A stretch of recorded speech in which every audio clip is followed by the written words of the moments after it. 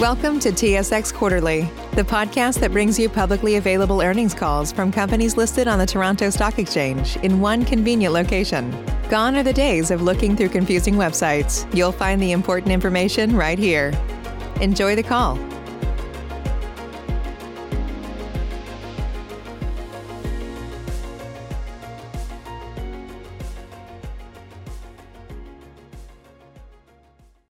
Good day, ladies and gentlemen. Welcome to the SmartCentres REIT Q4 2021 conference call. I'd now like to introduce Mitchell Goldhar. Please go ahead. Thank you, Mike. Good morning, and thank you for joining us today for our year-end conference call. I am Mitchell Goldhar, Executive Chairman and CEO, and I am joined by Peter Sweeney, Chief Financial Officer, Rudy Goben, EVP, Portfolio Management and Investments, and Mauro Pambianchi, Chief Development Officer. Today, we will provide you with our Q4 highlights and update you on some of our major projects. Our commentary will refer mostly to the Outlook and Mixed-Use Development Initiative section of our MD&A, which are posted on our website. I refer you specifically to the cautionary language on pages 1 to 6 of the MD&A materials, which also applies to comments any of the speakers make this afternoon. This morning. Momentum from early 2021 carried on throughout the fourth quarter with a strong performance reflecting the strength and resilience of our tenants and portfolio. Small and mid-sized retailers were back, and even with some intermittent restrictions, occupancy and cash flow grew steadily throughout the year, reflecting the need for and role of well-located, value-oriented, open-format retail. With Walmart and food store anchored centers making up virtually 100% of our portfolio, physical stores met the online challenge head-on with a quick pickup, more selection, delivery options, and easy-to-navigate websites, demonstrating that physical and online can work together. Our portfolio comprised of nearly 95% prominent, strong national and regional tenants, provides the financial covenant and stability that has returned us to over 98% rent collections and 97.6% leased by the end of 2021. While COVID tested us operationally, our portfolio has remained strong. Retailers solidified their positions with us with new and renewing locations, while simultaneously enhanced their product lines and improving the customer experience, which has allowed us to maintain full distributions to our unit holders, a decision that we are proud of. Our wholly owned Smart Living residential banner, a name that you will hear a lot more about, and our other mixed-use developments continue to enhance value throughout 2021, unlocking deeply embedded NAV and to our unit holders on lands we already own. Here are a few highlights of the quarter and the year. Phase 1 of Smart Living's Art Walk launched in Q4. Art Walk is a 12-acre mixed-use art district in the heart of our flagship transit-connected Smart VNC development in the Vaughan Metropolitan Centre. Located on the former Walmart parcel, when fully complete, Art Walk will consist of approximately 5 million square feet of density, including 5,000 residential units and up to 150,000 square feet of non-residential buildings. The Phase 1 release in Q4 included over 320 condo units, nearly 95 of which sold by the end of the year. It is worth noting that SmartCentres REIT owns 50% of these condos, twice as much as the 25% it owned of the Transit City condos.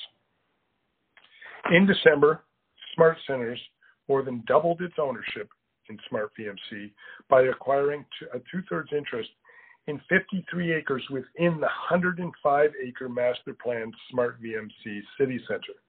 This acquisition united ownership across the property, making SmartCentres the largest owner in Vaughan's dynamic TTC subway-connected downtown. 45,000 new residents are expected to call Smart VMC home ultimately. And it is, of course, the jewel in the crown of SmartCentres' portfolio. Within Smart VMC, we are expecting to launch Park Place, which will be a new 1,100-unit two-tower project on the West SmartCentres VMC, the west portion of the Smart VMC, which we purchased just 1.5 months ago.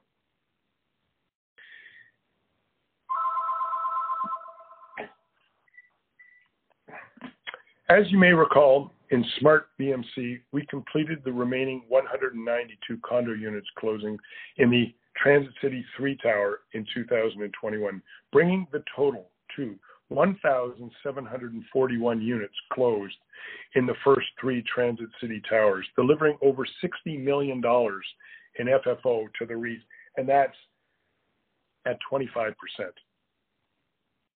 Also within the Smart VMC, Transit City 4 and 5 continue to be on schedule with expected closings in 2023. The Millway, Vaughan's first purpose-built rental tower, is now available to rent, with the first apartment units taking occupancy potentially in the fall. This is being leased out of our sales center, permanently located at the heart of our at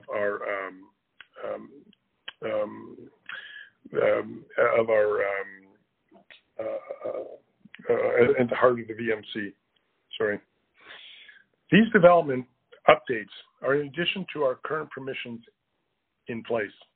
In 2021, we have advanced zoning applications for over 25.5 million square feet of additional density as we continue to accelerate our transformational plans. Over time, you will begin to see the NAV growth and fair value increments on completion of successful land use entitlements for our master plans, combined with developments having been already initiated.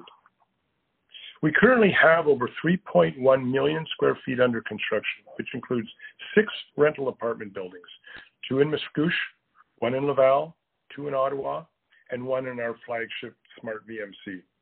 In total, we have 59 projects either underway or for which work is currently being undertaken to start construction in the next 2 years. While Smart VMC represents our vision of the future, it is only one of 93 REIT properties currently slated for intensification. Pages 20 to 23 of the MD&A highlights over 20 mixed-use projects totaling in excess of 55 million square feet of net incremental density to be built. Some with partners, and mostly on undeveloped land within our portfolio upon approval of all. On the financial side, maintaining our conservative balance sheet is always top of mind, with an unencumbered pool of in excess of $6.6 billion, a 42.9% debt level, and significant liquidity, which Peter will speak more about shortly. We will continue to only move forward with capital-intensive construction initiatives as market conditions warrant. Sufficient pre-sales occur in the case of condos, and only when financing is in place. We told you earlier in the year that we would undertake strategic and targeted capital recycling to strengthen the portfolio and assist with funding requirements. In this regard, we completed just over $100 million in dispositions during the year, consisting of assets where no intensification were identified and NOI was below market. Lastly, the world is facing sustainability challenges such as climate change, an aging population, and inequality. At SmartCentres, we prefer to do the right thing and have the results speak for themselves. Our actions over the past 3 decades speak to our commitment to the communities we serve. ESG is woven into the fabric of our organization. SmartCentres was founded with the economic realities of the average Canadian household in mind. We focused on bringing value and convenience-oriented retail to the Canadian market with like-minded retailers. ESG is embedded in how we operate, oversee our business, engage with communities, and develop and energize our associates. Although ESG is getting much more airtime today, it's not something we just started talking about.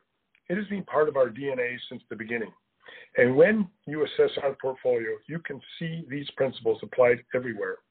We have been working to formally improve our retail centers through BOMA Best certifications, through improved resource management, occupant safety and stakeholder communications, and we continue to work towards an 80% certification by the end of 2022. These days, Canadians want transit-connected homes with urban amenities. So SmartCentres is evolving from shopping centers to city centers, and Smart Living has emerged with our $15.2 billion transformational plan to enhance Canadian communities. Smart Living apartments, condos, towns, and seniors residents are designed around public squares and central parks within pedestrian-focused, transit-connected master-planned communities, all of which contribute not only to the quality of the built environment, but also promote sustainability. We are grateful for the exceptional work of our talented and dedicated associates who represent the diversity of our community and the customers we serve. Stay tuned for more formal ESG reporting to come. We will like what you will see. Given all of this, you should recognize that our team is capitalizing on what it does best, executing and focusing on change centered around each community. Now, I would like to turn it over to Rudy Gobin. Thanks, Mitch, and good morning, everyone. Throughout the fourth quarter, and in fact throughout all of 2021, we saw the underlying strength of our centers in driving leasing and customer traffic. Tenants in most categories were back with an even better appreciation for our well-located and open format centers. And with virtually 100% of our REIT's properties having a full-line grocery, and near 70% including a Walmart Supercenter, a wide variety of tenants were back doing deals, such as dollar stores, TJX banners, QSRs, medical uses, grocery stores, distribution and logistics warehouses, personal services, home decor, pet stores, and a wide variety of service retailers, all driving traffic and improving our tenant mix and occupancy. Here are some highlights. Our leased occupancy continued to strengthen throughout the year, approaching pre-pandemic levels with a 97.6% achievement by year-end. We completed 3.6 million square feet of renewals, representing 85% of the maturities during the year.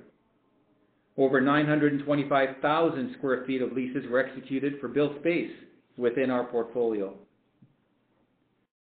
Our tenants continue to work with us to adapt by expanding their e-commerce, product line, delivery model, pickup, and space utilization, all while striving to maintain customer loyalty and sales.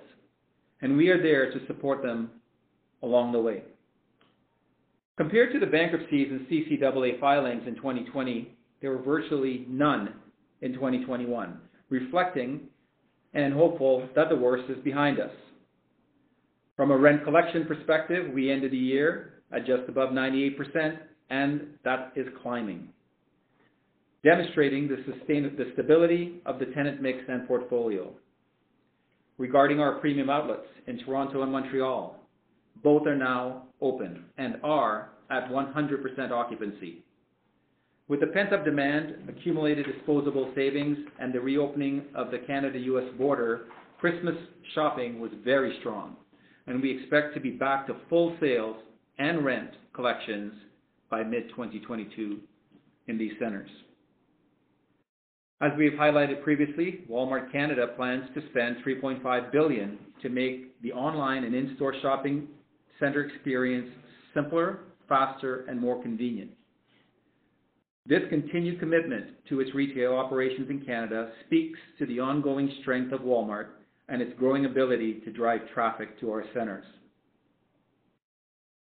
2021 demonstrated what you've heard us say all along, that this portfolio was built for heavy weather. Our high-quality tenants are adapting. Customer traffic is improving. Occupancy and cash flow are back to near pre-pandemic levels. And most importantly, all of this is happening concurrently with the extensive mixed-use development initiatives already identified or underway in more than half of our centers, translating into significant NAV growth and NAV growth to come. And now I will turn it over to Peter Sweeney. Thanks very much, Rudy, and good morning, everyone. The financial results for the fourth quarter reflect the continued steady improvement in our core business that both Mitch and Rudy have mentioned. For the 3 months ended December 31st of 2021, FFO per unit increased by 12%, or 6 cents, over the comparable quarter last year. This increase resulted principally from lower ECL provisions, lower overall financing costs, and contributions from our total return swap initiative as compared to the prior year's results. It's important to note also that there were no condominium closings in the fourth quarter of 2021 as compared to the same period in 2020 that included FFO per unit of 9 cents from closings in the Transit City 2 project. In addition, IFRS fair value adjustments in our investment properties portfolio increased by $581 million to $10.7 billion at the end of the quarter. This substantive increase resulted from progress in the zoning and entitlements process associated with several strategic properties, together with improved market conditions. It is important to note that as we continue to advance additional properties through similar zoning and entitlements processes, we will be assessing the appropriateness of similar adjustments in the future. And lastly, note that our annual distribution level continues to be maintained at $1.85 per unit, as Mitch has noted, and given the cash generated by the business, our 12-month ACFO payout ratio ended the year at 90.3%. Each of these financial metrics are representative of a common theme of steady and continuous improvement in our core business, supported by our growing development pipeline that is now beginning to contribute to both earnings and cash flow. We have also continued our focus on further fortifying the strength of our balance sheet. In this regard, we note the following strong debt metrics for the fourth quarter of 2021 as compared to the same quarter in 2020. Number one, our debt to aggregate assets ratio has now improved to 42.9% as compared to 44.6% in the prior year. Number two, in keeping with our strategy to repay maturing mortgages and to further grow our unencumbered pool of assets, unsecured debt in relation to total debt increased to 71% from 68%. And as Mitch had mentioned, our unencumbered pool of assets continue to grow and now exceeds $6.6 billion, growing by over $800 million over the past 12 months. We continue to employ a strategy to repay most maturing mortgages, and accordingly, we expect these metrics to further improve in the future. This strategy provides us further agility when considering opportunities and alternatives for a portfolio of mixed-use developments.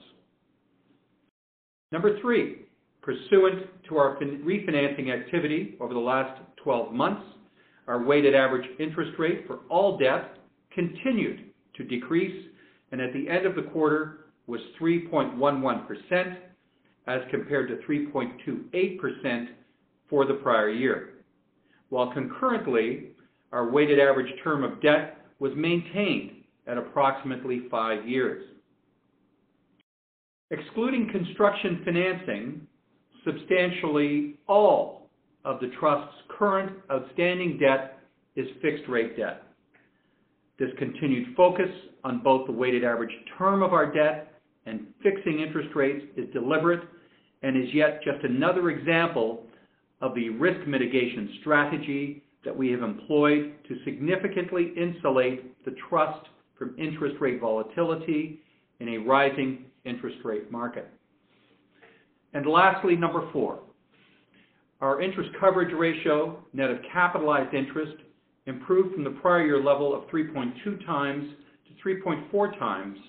This, in spite of the impact that COVID-19 has had on our operating results over the last 2 years, and in addition to reaffirming the foundational strength and stability of our core business, provides us with a substantive advantage from which to fund our pipeline of development activity. From a liquidity perspective, as we look to the immediate future and continue to manage through the current uncertain capital markets environment, in addition to the conservative debt metrics noted previously, consider also that when factoring in our cash on hand, together with our new $300 million facility that was established just subsequent to year-end to support the $500 million VMC West acquisition, the $150 million new revolving line of credit that was completed last year, and the $250 million accordion feature associated with our existing undrawn $500 million operating line, our current liquidity position of in excess of $1 billion provides appropriate flexibility for the capital funding requirements associated with our development pipeline activity. Recall also that the next series of debentures in our debt ladder does not mature until May of 2023, and notwithstanding the challenges associated with COVID, over the last 24 months, our business has continued to demonstrate its ability to generate sufficient cash flow to fund both our operating needs and our distributions.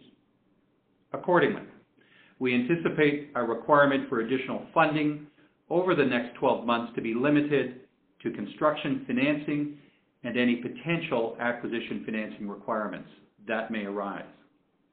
However, we continue to review opportunities to early redeem debentures and mortgages when appropriate. And with that now, I will turn it back to Mitch. Thanks, Peter. As you can tell, the portfolio remains strong with significant NAV growth on its way, with much work to do for us. And with that, I will now turn it over to the operator in addressing your questions. Thank you. Hi there, perfect, thank you. So, of course, if any participants would like to ask a question, please press *1. And if you'd like to withdraw your question, you can press *2. So again, it's a *1 to ask a question. And we do have some questions already queued up. So our first question is going to be from Dean Wilkinson from CIBC World Markets. Please go ahead. Thanks. Morning, everybody. Morning, Dean. Good morning. Probably for Peter, just one question. The fair value gains that you booked for PUD, which added about $2 per unit, was that all thresholds or milestones that were met in the quarter, or was that an adjustment to methodology that perhaps there was some catch-up in that number? Yeah, it's a great question. I'm sure others will have similar questions, Dean. I think it's important that all of us understand this was not an adjustment in methodology per se. It really represents, and the bump in value represents progress and advancement that's been made on, in this case, several, what we described, I think, in our press release as strategic properties. in their zoning and entitlements process. That's principally what's taken place over the course of the last several months, together with, as I think all of us can appreciate, our improved market conditions. Mitch, any further thoughts on your side on that question? Yeah, I mean, there is an aspect of that process that relates to when is the moment that we're satisfied that a project is sort of cleared for takeoff. There's lots of, I mean, there is some, I think, probably some room for being more or less conservative. We're probably on the conservative side of that spectrum. So yeah, there were a number of things that happened on several properties that gave us confidence that we're sort of clear for takeoff. Some of it's zoning related, some of it's restrictions that we have negotiated our way through. And that's only on a handful of properties, so we will be continuing to do those, make those adjustments on other properties as we are cleared, sort of, we feel like we're clear for takeoff. Got it. And the methodology there, Peter, is that based upon just a marker, or is that a DCF? And if it is a DCF, is that predicated on locked-in construction costs or just a budget at this point? It's principally a function of third-party appraisals, and where our third-party valuation experts are telling us these properties, today at least, are valued based on what is expected to be developed on those sites, net of any costs that might be incurred to get us to, as Mitch said, the takeoff point. So at least for now, Dean, that is the approach, and as Mitch had mentioned, we believe that we're on the more conservative side of that approach to valuation. Perfect. That's it for me. I'll hand it back to the call. Thanks, guys. Thank you. All right. Our next question is going to be from Mario Saric from Scotiabank. Please go ahead. BetMGM has an unreal deal for sports fans in Virginia. Turn $5 into $150 instantly when you place your first wager at BetMGM. Simply download the BetMGM app and sign up using code Champion150. Then, place a $5 wager on any sport. You'll receive $150 in bonus bets, regardless of your wager's outcome. And if you think the fun stops there, the king of sportsbooks has plenty of surprises in store. Check out daily promotions, same-game parlays, live bets, and so much more. Download the app in Virginia today and get $150 in bonus bets instantly from your first wager. Only at BetMGM. BetMGM and GameSense remind you to play responsibly. See BetMGM.com for terms. 21 plus only. Virginia only. New customer offer. Subject to eligibility requirements. Rewards are non-withdrawable bonus bets that expire in 7 days. Please gamble responsibly. Gambling problem? Call 1-800-GAMBLER. Promotional offer not available in Washington, D.C. At Parker, our purpose is simple. We want to make the world a better place by working more efficiently, by using more sustainable practices, by developing better technologies. We keep moving forward. With each new idea, innovation, and partnership, we're one step closer to fulfilling our purpose every single day. To find out more, visit parker.com/purpose. Parker, engineering your success.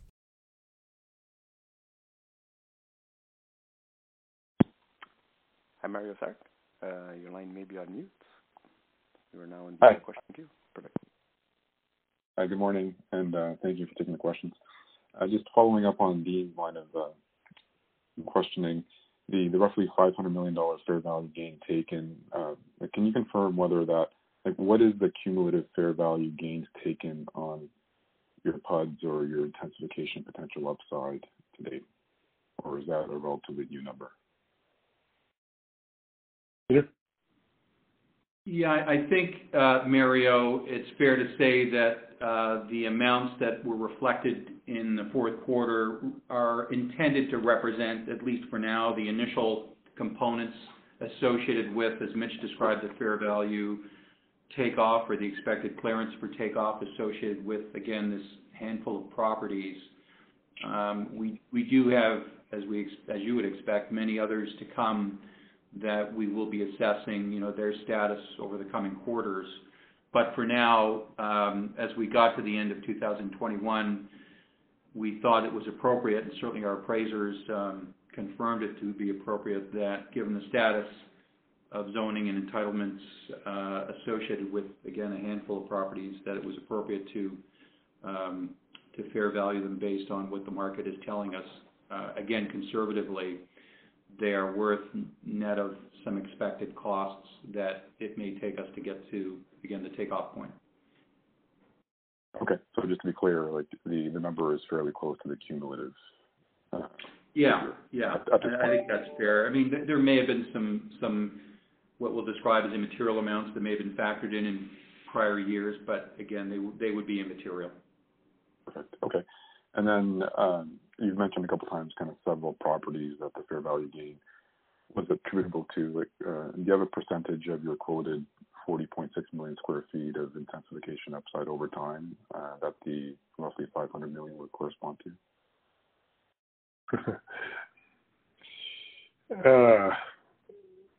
I mean, the 500 plus million is those several properties are certainly they're GTA properties and high density and some of them are on mass transit. So I'll try and do that calculation before we hang up the question period here and try and give you guidance on that before we hang up. Okay, thanks, Mitch. I guess we're just trying to figure out whether it's on a price per buildable square foot or whatnot. You've got some very good assets. Very conservative. Like the numbers that are being used on a per square foot basis are really quite conservative. If these projects were sold to the market, I think just because of the market, if it was today, they would probably achieve maybe, just saying because the market's what it is right now. But this is more based on, just a more average, level-headed market. So, yeah, I mean, real estate, it does sound like a big number, but on the other hand, in the scheme of things, I mean, with the city that's expanding like Toronto, and the pricing, it's actually, it's only a handful of properties. Big densities, but there's a lot of value in going from a single story, 25% coverage, you have 12 acres of land and it's got, 120,000 feet on it, and you go from that to 2 million square feet with mass transit. It's big numbers. Real estate development.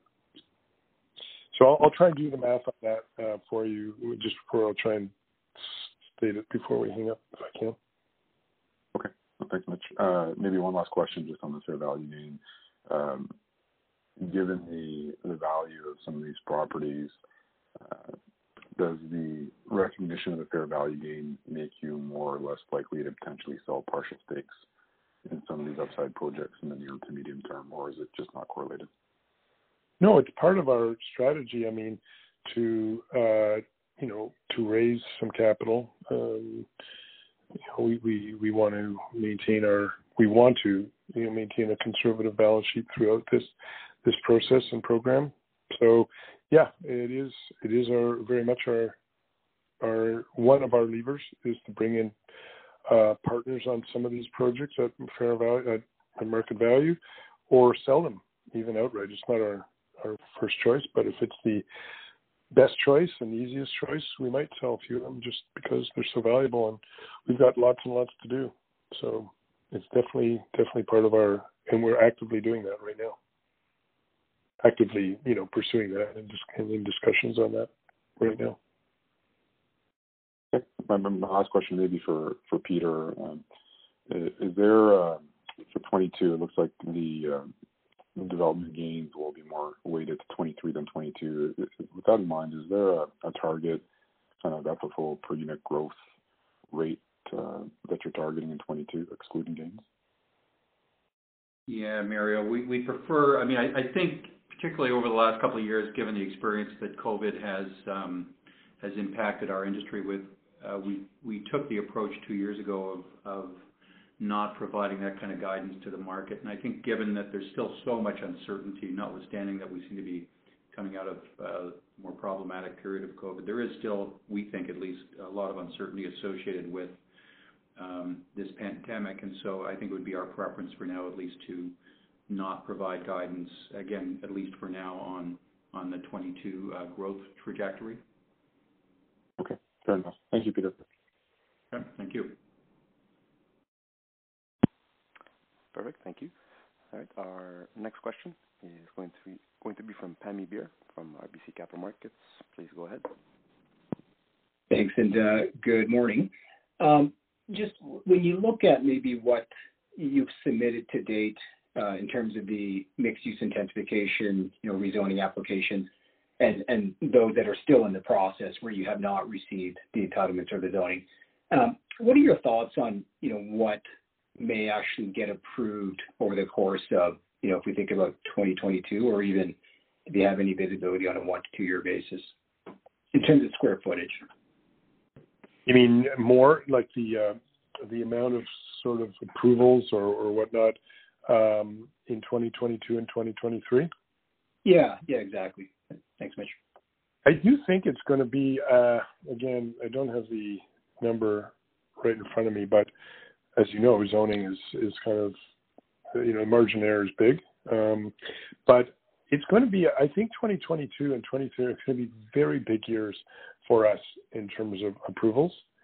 So I would rather not just sort of speculate if you give me a chance, I can do that calculation and call you or send it out to everybody who's interested. But we've been doing the applications for zoning amendments have been in for a long time, and so I think a lot of things are going to come together in 2022, 2023. But I don't want to sort of guess. Got it. And I guess again, you mentioned that to date, or I guess what you booked in Q4, sounds like most of that was in the GTA. Is what's in the pipeline? I mean, the pipeline, is quite large and spans over many markets. Is the bulk of what's maybe coming through in the next 1 to 2 years? Is it predominantly GTA, Ontario, or Quebec, or anything you've chosen? It is. A big bulk of it would be Ontario and Quebec. We've got quite a bit going on in Montreal. By the way, Montreal is, as a market, has come around nicely. Actually, has cooperated really very well with our timing, because we've been pursuing approvals in Quebec for a number of years now. They're coming through, and the market's pretty good there. But the bulk of it, in terms of right now, is Ontario and GTA, mostly GTA, super GTA, and Montreal. Now there are some, developments, just for what it's worth, interesting developments we've got going on surplus land in places like Alliston, where we're approved, and we plan to proceed with a rental, four-story rental, a development there. So I'm including, for example, Alliston when I say that. Also, we're approved in Barrie, and Barrie is quite a good market right now. I'm not including that when I say GTA, but it is, part of the, when I say Ontario, I mean, Barrie is a good, we're talking density there. We're approved for, 20 plus story towers there, including a hotel on the waterfront. So that is also an example of something that's approved. But, those types of markets are the bulk of it. Yeah. Okay. And then maybe just, comparing perhaps your approach to some of your peers among the retail REITs, or maybe even outside of the retail REITs, some have not necessarily taken or booked these gains that for what these properties might be worth if they were to be sold in the market after, receiving successful entitlements and zoning. So I'm just curious if you could help us think about your approach, and how that might differ, I guess, to some of your peers and your decision, I guess, to book these amounts. Yeah, I mean, we can't speak to our peers, but I mean, I think it's what we're meant to be doing, from what we understand. I mean, it's we're meant to reflect, the value of our properties, accurately. It's obviously, as we said a few minutes ago, I mean, zoning approvals, entitlements, and other restrictions, there's lots of steps, but, at some point, you need to update your values based on your intentions. You can have value, you can have zoning and entitlements to something you don't plan on doing. But we are very much planning to execute. I mean, it's our core expertise. So we're planning to execute on things that we get our entitlements on. We're pushing very hard to do that. Maybe others are not as much, but I think we're doing what we're supposed to be doing. Okay, thanks, Mitch. Last one for me, and this one's more focused on the actual operations of the business from a retail standpoint. Just on the leasing spreads, a very slight, perhaps marginal improvement relative to last quarter. Now, some of this, these sort of muted spreads are really just, I guess, a function of the leasing that was done perhaps during the height of COVID. But how are the spreads trending on leases that you're renewing today? And, I guess the effect of those may not be seen for several quarters or so. So I'm just curious how those compare to what we're seeing actually come through in the numbers.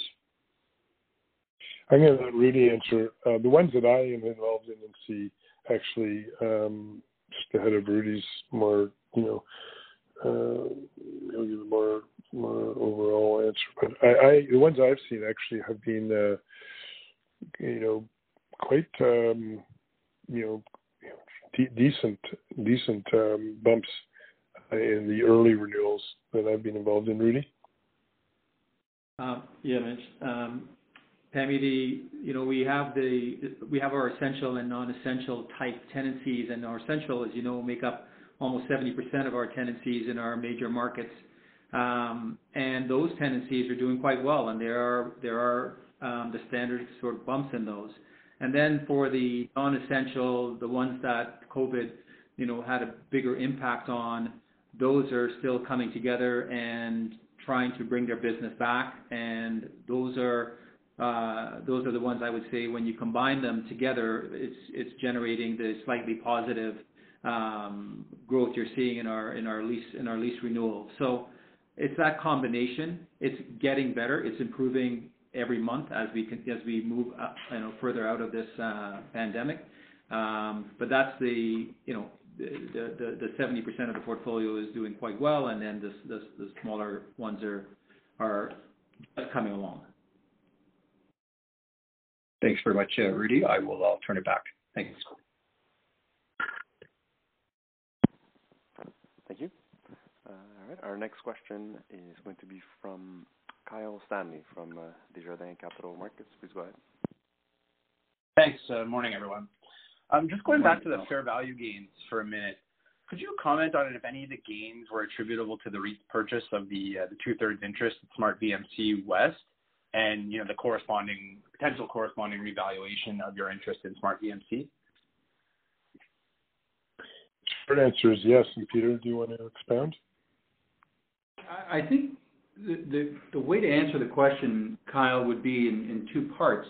From a timing perspective, we announced, as you know, the acquisition of the VMC West property in December. The process to get to the finish line on that acquisition did not happen, as you would probably imagine, overnight. It was a lengthy process that required a tremendous amount of negotiation over time.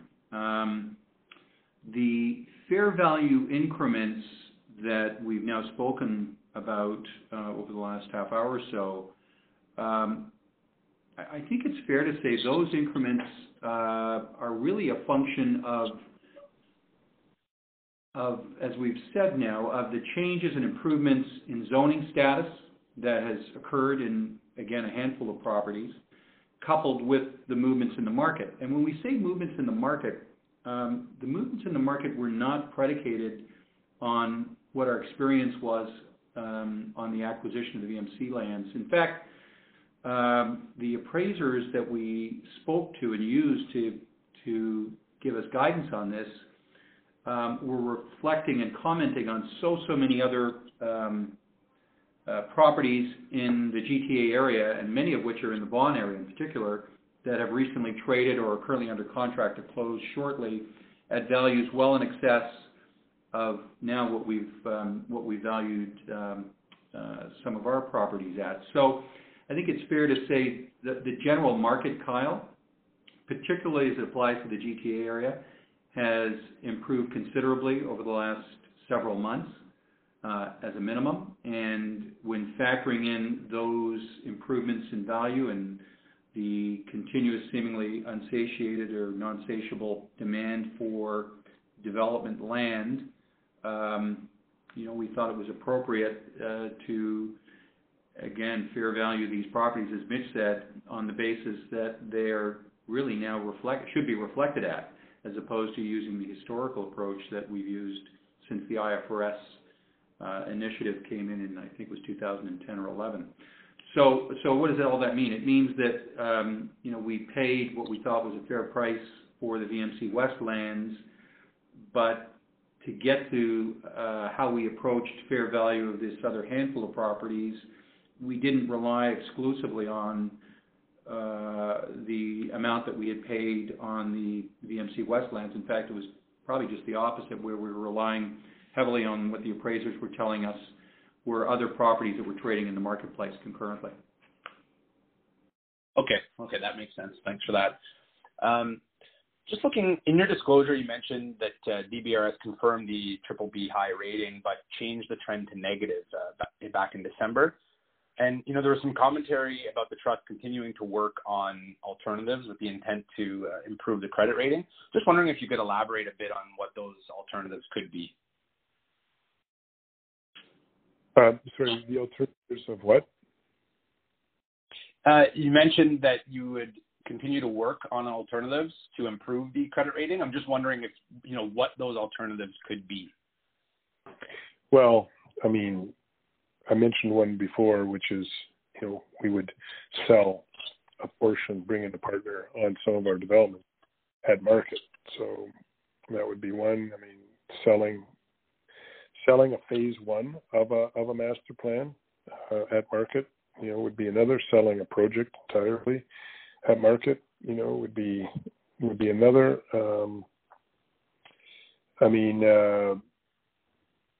Those are some examples.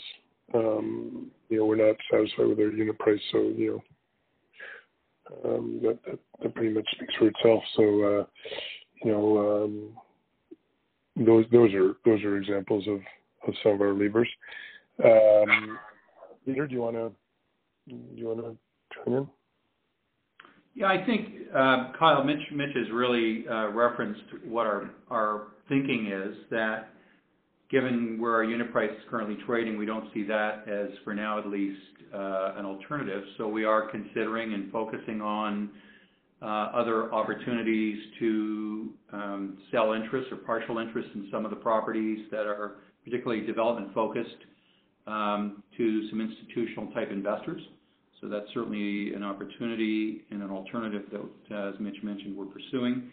And there's some other sort of related themes to that we're also considering, again, with the ultimate goal of raising equity that would be used to repay some of the debt that's currently on the balance sheet, again, with the ultimate objective of permitting our credit rating to be restored to what it was prior to December. Does that help? Okay. Yes. Yeah. No. Very helpful. Thanks for that. And just one last one. This one will be for you, Peter Sweeney. Just housekeeping. Could you remind us of what the total return swap is for, and then just where the offsetting expenses in the P&L? Thanks. I'll turn it back. Yeah. So the total return swap we initiated, believe it or not, now a year ago. It was intended as an opportunity for the REIT to, over a several year period, to look at opportunities to deploy some of its liquidity to generate returns on an interim basis that, again, would help during the period that COVID was impacting the business. We engaged with a well-known Canadian bank that's helped us through the process now for well over a year, and the intent is to allow for that TRS, or total return swap, to continue, hopefully, to augment the operating results of the REIT. With respect to expenses, there are two potential expenses, or two expenses that we would incur.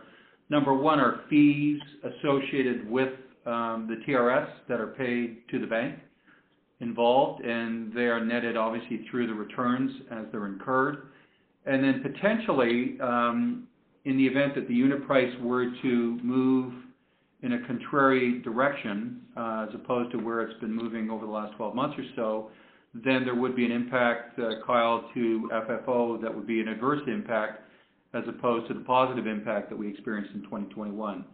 I think we mentioned this last year, there's some safeguards that we established coming through the process to find a way to mitigate some of those risks and concerns by either modifying the term of the total return swap or reducing the exposure in the total return swap, again, just to potentially mitigate any concerns over material changes to FFO. But for now, for the first 12 months at least of this initiative, we've seen some substantial returns, as you've seen now in our public disclosure, on moving this forward. So we're very pleased on how it's done so far.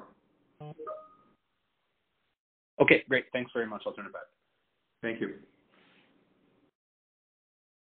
Perfect. Thank you. All right. Our next question is going to be from Tal Woolley from National Bank Financial. Please go ahead, Tal. Hi. Good morning, everyone. Morning, Tal. Morning. Just want to start on the development side. So in your MD&A, you break out your development pipeline into sort of projects underway, active projects, and future projects. And if I just focus on the underway section of it, you've got about 59 projects for 9.4 million square feet, roughly $5 billion total cost at your share. That works out to about $532 a square foot, give or take. And then if I look at like Q3, you had 52 projects, 6.7 million square feet, 3.2 billion expected cost. It's about $478 bucks a square foot. So it's about 11% increase in that quarter over quarter. I'm just wondering if you can talk to me about how much of that is attributable just to the project mix. Obviously, you added some stuff that might be more expensive. I can understand that. Also, just wondering too, though, if you're sort of thinking that some of the stuff you've got in the pipeline, those costs are going up, and how we should think about those numbers going forward.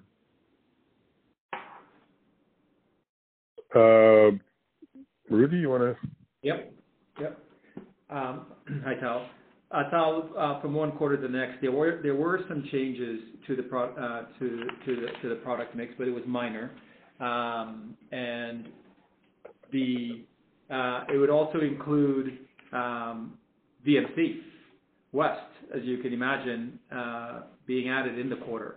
So each quarter when we do this review, we would build it ground up, so to speak. So again, it's just a measure of each market and how each market is evolving from a development perspective, and the numbers end up being where they are. It's not a top down; it's a bottom up build. Okay. And how are you feeling, I guess, is a bigger sort of question just on development, like given that, we're sort of in the middle of a shift economically here, and I'm not sure, like you could say that income growth is necessarily looking super robust for individuals in the near term, but it's clear like construction costs are rising. How are you feeling about greenlighting new stuff and getting underway on new stuff right now? Good. I mean, you read about construction cost increases, and it's generally true. It's not but each individual project is we value engineer each project around and try to navigate around the materials that are rising the most and whatnot. So there's lots of things and stuff that we can do in the industry, or things we know about how to do in terms of the industry to stay away from the the highest increases in construction items. But it's sort of overall kind of unavoidable. They are prices going up, but so are sale prices going up. So in fact, I mean, we'll do better on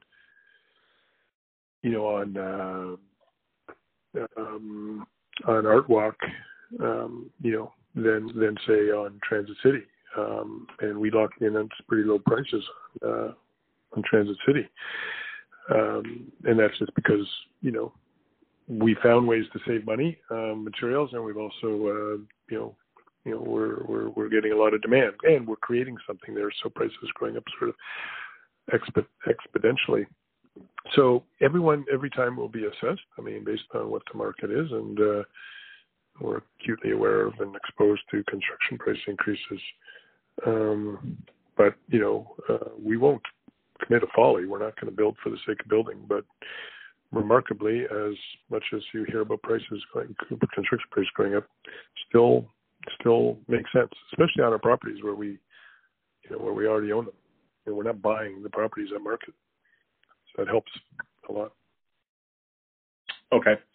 And then both you, Mitch, and you, Peter, you'd made some references to, expanding partnerships on some of your marquee sites. Can you give us a flavor of what that might look like? Is it a series of individual deals, or is it a bigger sort of master deal type joint venture with, a solo partner? Like how are you thinking about structuring that kind of transaction? Yeah, they're both probably going to, there's not going to be one master. I don't think there's going to be one master deal where, there's one big institution in on, every deal. But I wouldn't be surprised if, we do a deal with with a larger institution or whatnot for a handful of deals.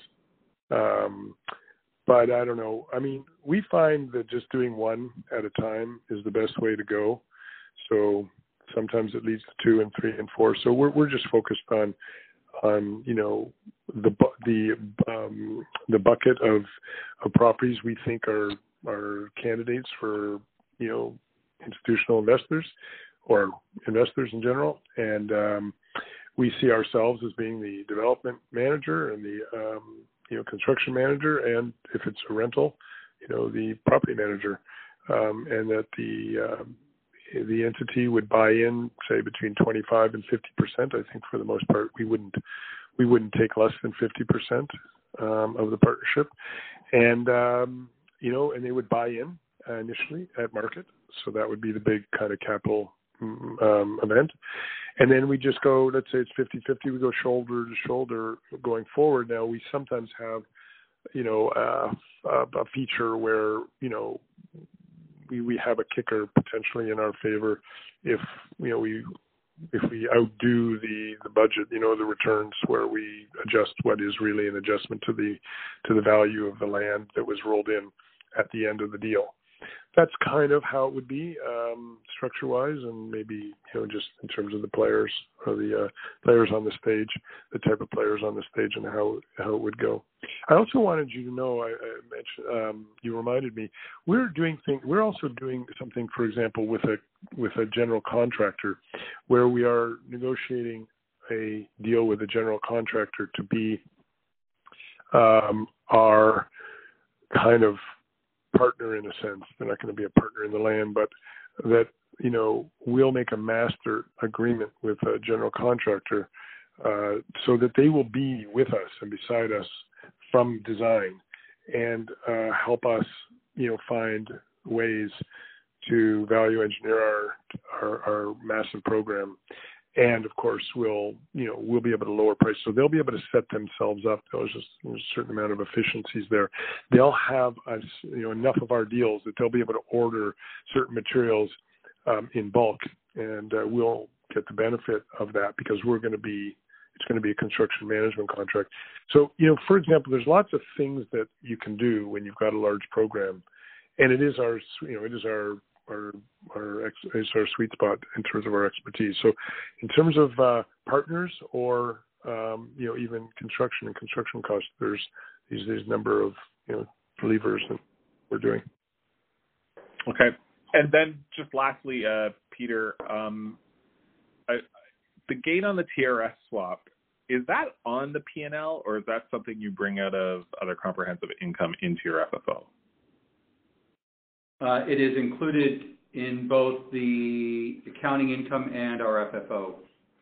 And so where would it be in the accounting income?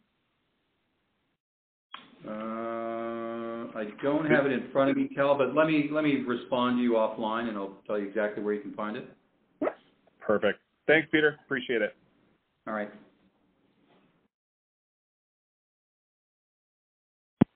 All right, thank you. We do have 2 more questions in the queue.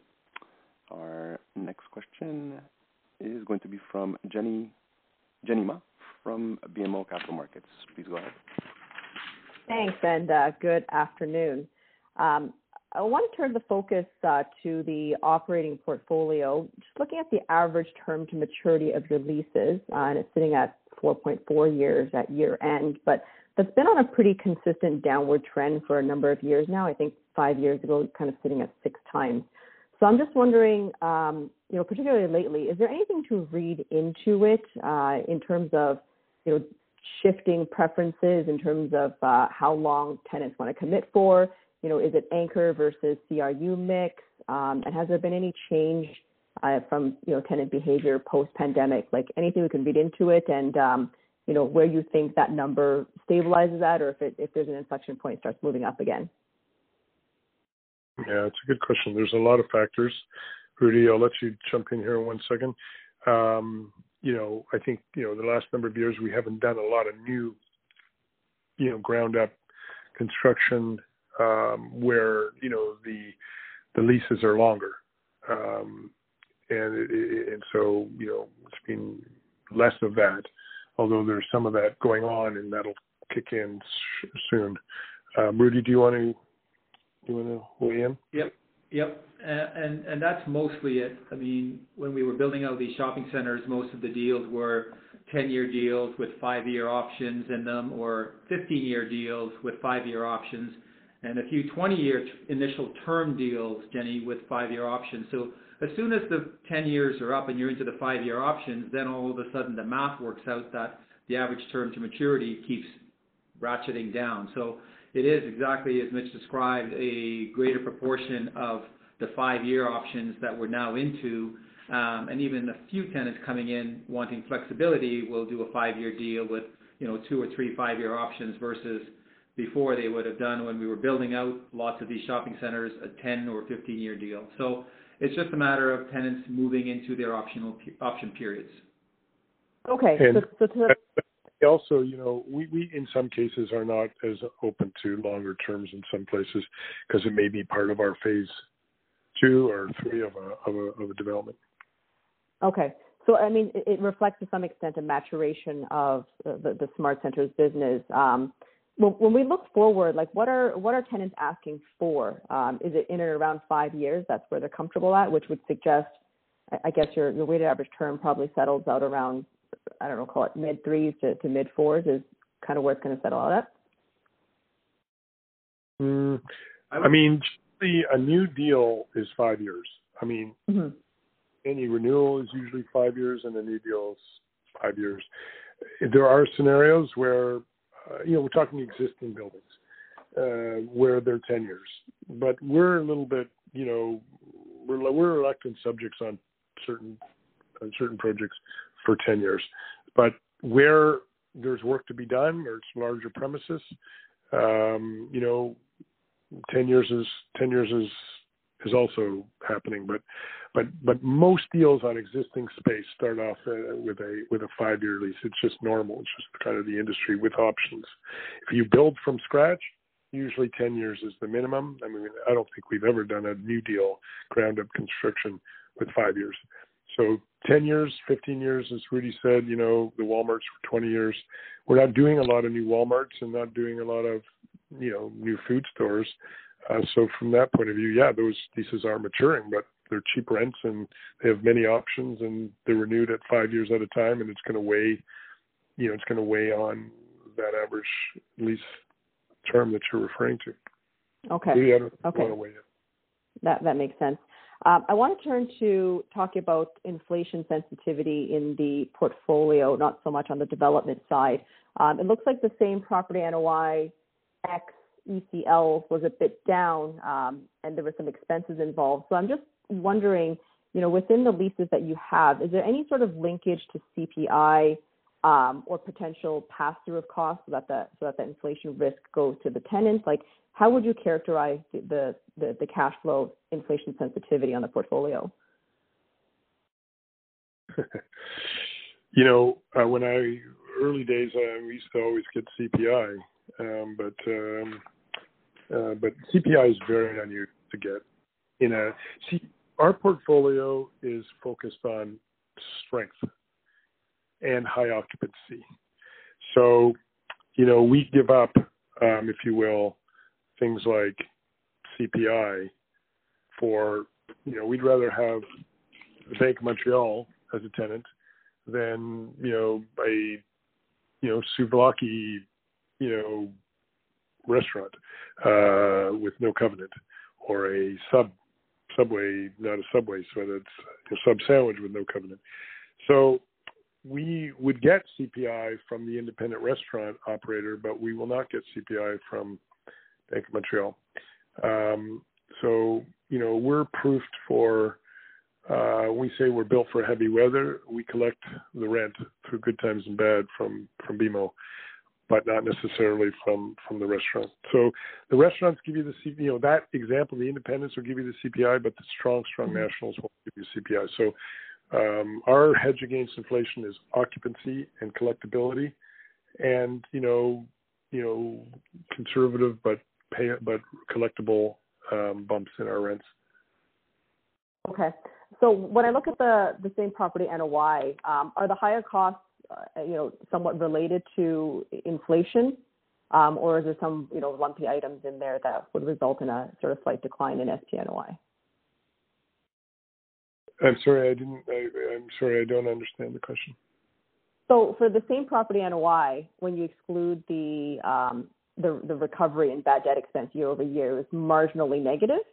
So it looks like there were some miscellaneous expenses and CAM recovery shortfalls that sort of aid into the rent growth that you did have. So I'm just wondering how much of that is inflation related. And what I'm getting at really is to how we should think about internal growth given a slightly inflationary environment. Yeah, I don't think we're not. I mean, Rudy, you can touch on some of it but I would not say that the inflation issue has weighed in, and maybe it will, but it weighed in yet in terms of this slight, what you're talking about, this slight, maybe erosion there. But Rudy, do you want to weigh in on that as well? Certainly. Yeah, I would say most of our, the cost increases we're seeing are broad-based. They're not particular to a market. They're not particular to a type of cost. It's pretty broad-based. And recall that our operating costs of our properties are, if not the lowest, amongst the lowest in the industry, because it's open format space. So we don't have enclosed space where we're, looking after internal cleaning and HVAC and roofs and all of these things. So our starting point is a much better point for our tenants. in terms of costs. And then the other thing to mention is a year ago, we were at a slightly higher occupancy, and we're building back to that. So you might be seeing a little bit of the slippage to, Jenny, from the 98+%, 98, 99 over the last several years. We were at 99 for a long time, and so that slippage is now being built back. So that's probably a little bit of what we're seeing given what's happened in the pandemic in 2020 and 2021. Yeah. Okay. And then just lastly, Mitch, you mentioned in the early days you saw more CPI. I'm just wondering, maybe there's a bit of a history lesson. Did the CPI exist for most types of tenants, including high covenant tenants, and then it kind of went away because I guess CPI wasn't really an issue for a very, very long time? And, if this inflationary environment persists, do you see CPI sort of returning or creeping back into leasing discussions with tenants? Yeah, I mean, CPI used to be normal, really early days when, I'm talking like when I started in the business in the 80s. And, I happen to know that it went into the 70s because I was dealing with businesses that had operated through the 70s into the 80s, and CPI was normal. It used to be that landlords were, the lord part, and the landlord was kind of, sort of the hangover from bygone days, and landlords dictated stuff like that. But it changed very quickly in the 90s and late 80s and 90s. And it's been a tenant's, pretty much a tenant's world almost ever since. And CPI went away with value-oriented retail and, in the demalling of the world. You see some CPI here and there, and but honestly, I haven't seen it for like really mainstream. It's just not mainstream with the covenant. You can stick it in an independent deal, and they'll sign it, no problem. But you won't collect it. Most have. But anyway, I don't think our leases are all net. We're not really a company that grows. We're not a rapidly growing company from rental bumps. Okay, we'll have our standard rental rates. We want our tenants to make money and stay with us, and then we can expand them. First of all, we collect the rent. They make money. They want more space a lot of the times, and we do more deals with them, and we stay highly occupied. We've benefited from lower interest rates along the way, obviously, but at least we get the bumps, and we stay highly occupied. But they're net leases, and they're net leases. We have the lowest average rent, probably. Like our portfolio, when you talk about these fair value adjustments, our portfolio is valued based on our rents historically. But our rents are based on the lowest coverage ratio. We have 25% or lower coverage of our properties. So 75% of our properties are parking lots with no income. And in that 25% coverage are the lowest average rents. And then we value the company. So one thing that they are, though, is fully net. So that helps a lot against certain inflationary factors. And we have our bumps, which, generally speaking, they're not geared to CPI, but they do bump probably not that far off from CPI, because I'd say that most of our rents, and don't quote me on this, and don't throw the book at me on this. I would say our bumps kind of average somewhere in the 1 to, probably 1.25. I don't know, maybe in some cases more per year, but on a 5-year, time frame. For what it's worth, I'd say, over a 5-year period, like a $20 net rent, actually probably be 10% in the 5-year bump. That tenant generally, a national would go from $20 to $22 would be normal. Just to give you an example, but I can look at that, and I'm sure it's somewhere in our documents anyway. But it's not geared to inflation, but it's a fully net lease, and it's probably pretty close to inflation anyway, and probably be much better than inflation for a number of years. Mm-hmm. Okay, that's very helpful. Thank you very much. All right, thank you. We do have our last question in the queue. It is from Sam Damiani from TD Securities. Please go ahead, Sam. Thanks, and hello, everyone. Morning. Good afternoon, Sam. Yeah, good afternoon, and I certainly don't want to keep people from their lunch, so we'll try and make these last questions quick. But just, I got on the call a little bit late, and I apologize. But was there a maximum sort of development or PUD as a percentage of total assets under the REIT's declaration of trust that is a factor with the fair value gains that have been booked and the acquisition, of course, in December? Yeah. Sam, it's Peter. We're assessing that, and it may require an amendment to our declaration of trust, which we'll think about doing at our next AGM. Okay.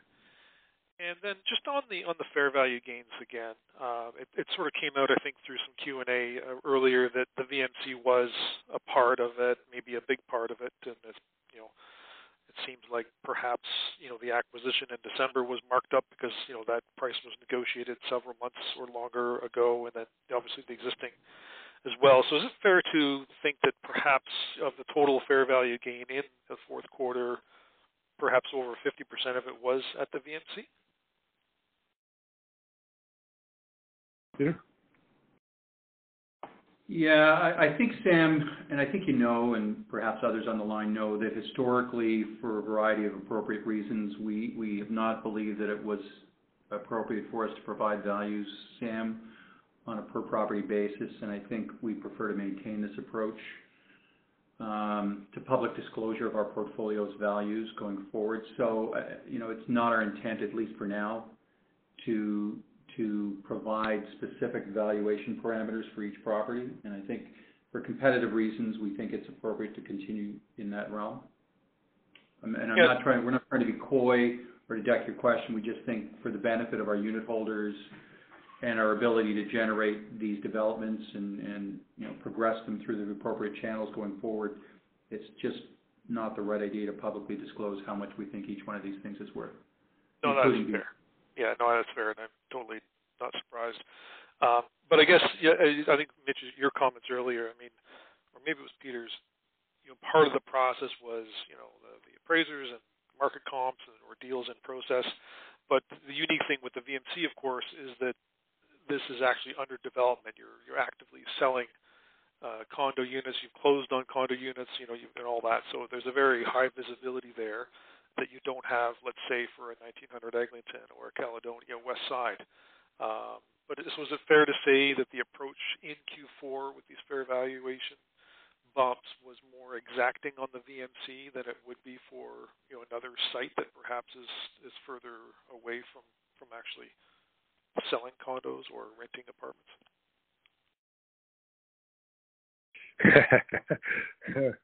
Sam, we have each one of the properties ultimately, that was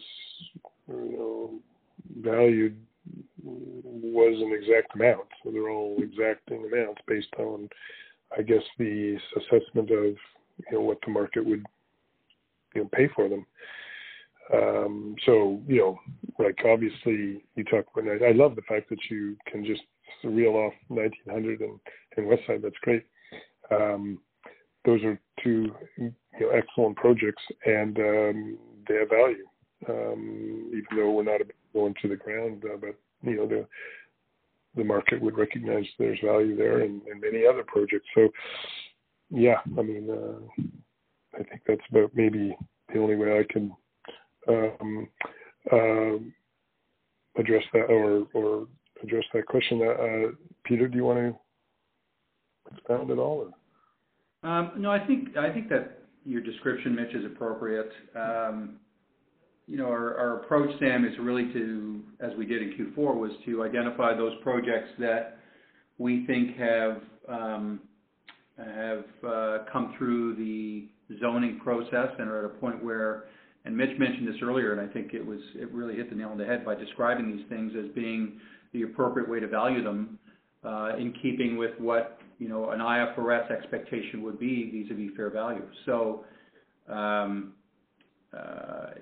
I think again, we're not at a point where we're at liberty to describe or disclose values on a per property basis, but you should expect in the coming quarters for us to look at each of the other properties in the portfolio as they as well continue to sort of go through the entitlement and zoning processes respectively, and to consider whether or not it may be appropriate to enhance their values, again, keeping in mind whatever may be happening in the market at that time.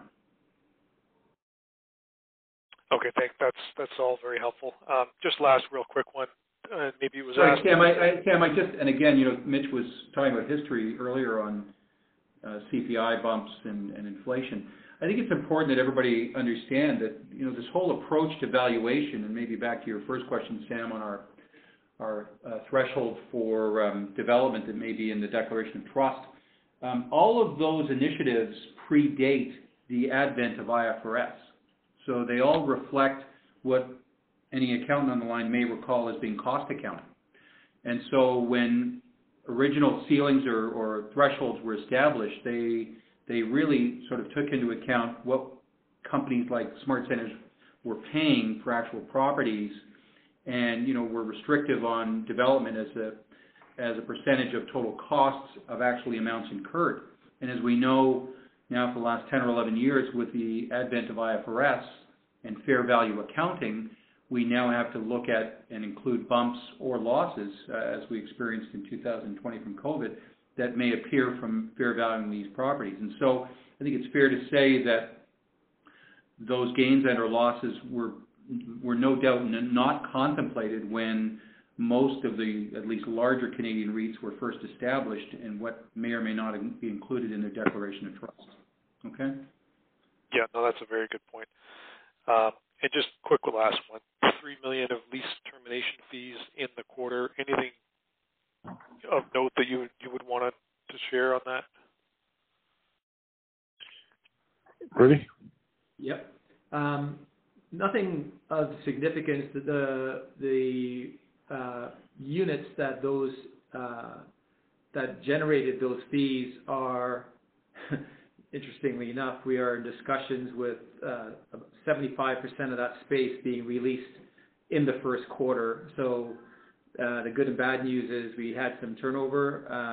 That's the bad news. The good news is we've got some good solid leasing interest of tenants that want to come in and enhance the mix of uses within our centers for those. So those were just the remnants of going through what we went through in 2020, Sam, and into 2021, and it's wrapped up most of all of our major challenges with tenants. That's great. Thanks, Rudy, and thanks everyone. And everyone can enjoy the lunch now. Thanks, Ben. Thanks, Sam.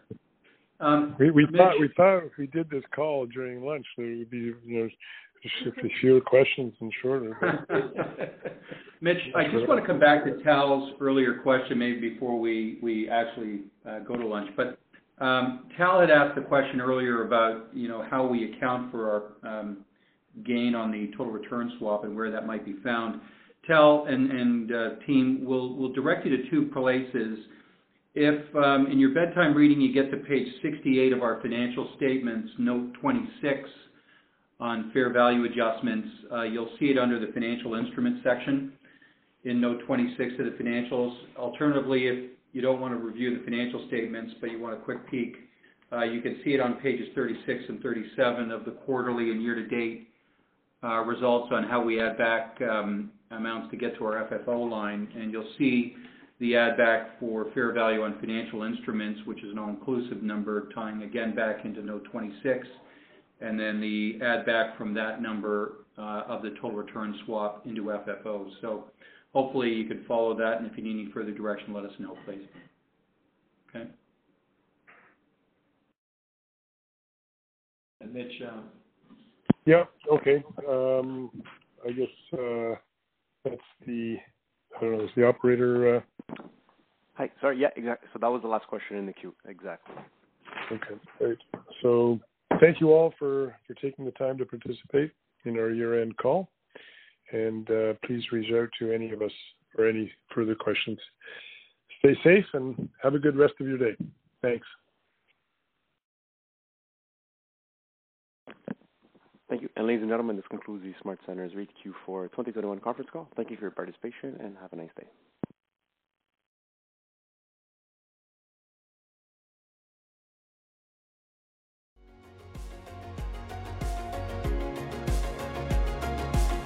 Thank you for listening to TSX Quarterly. If you enjoyed the cast, remember to leave a good rating. And remember, for any additional inquiries, please consult the company's investor relations section on their website. See you next time.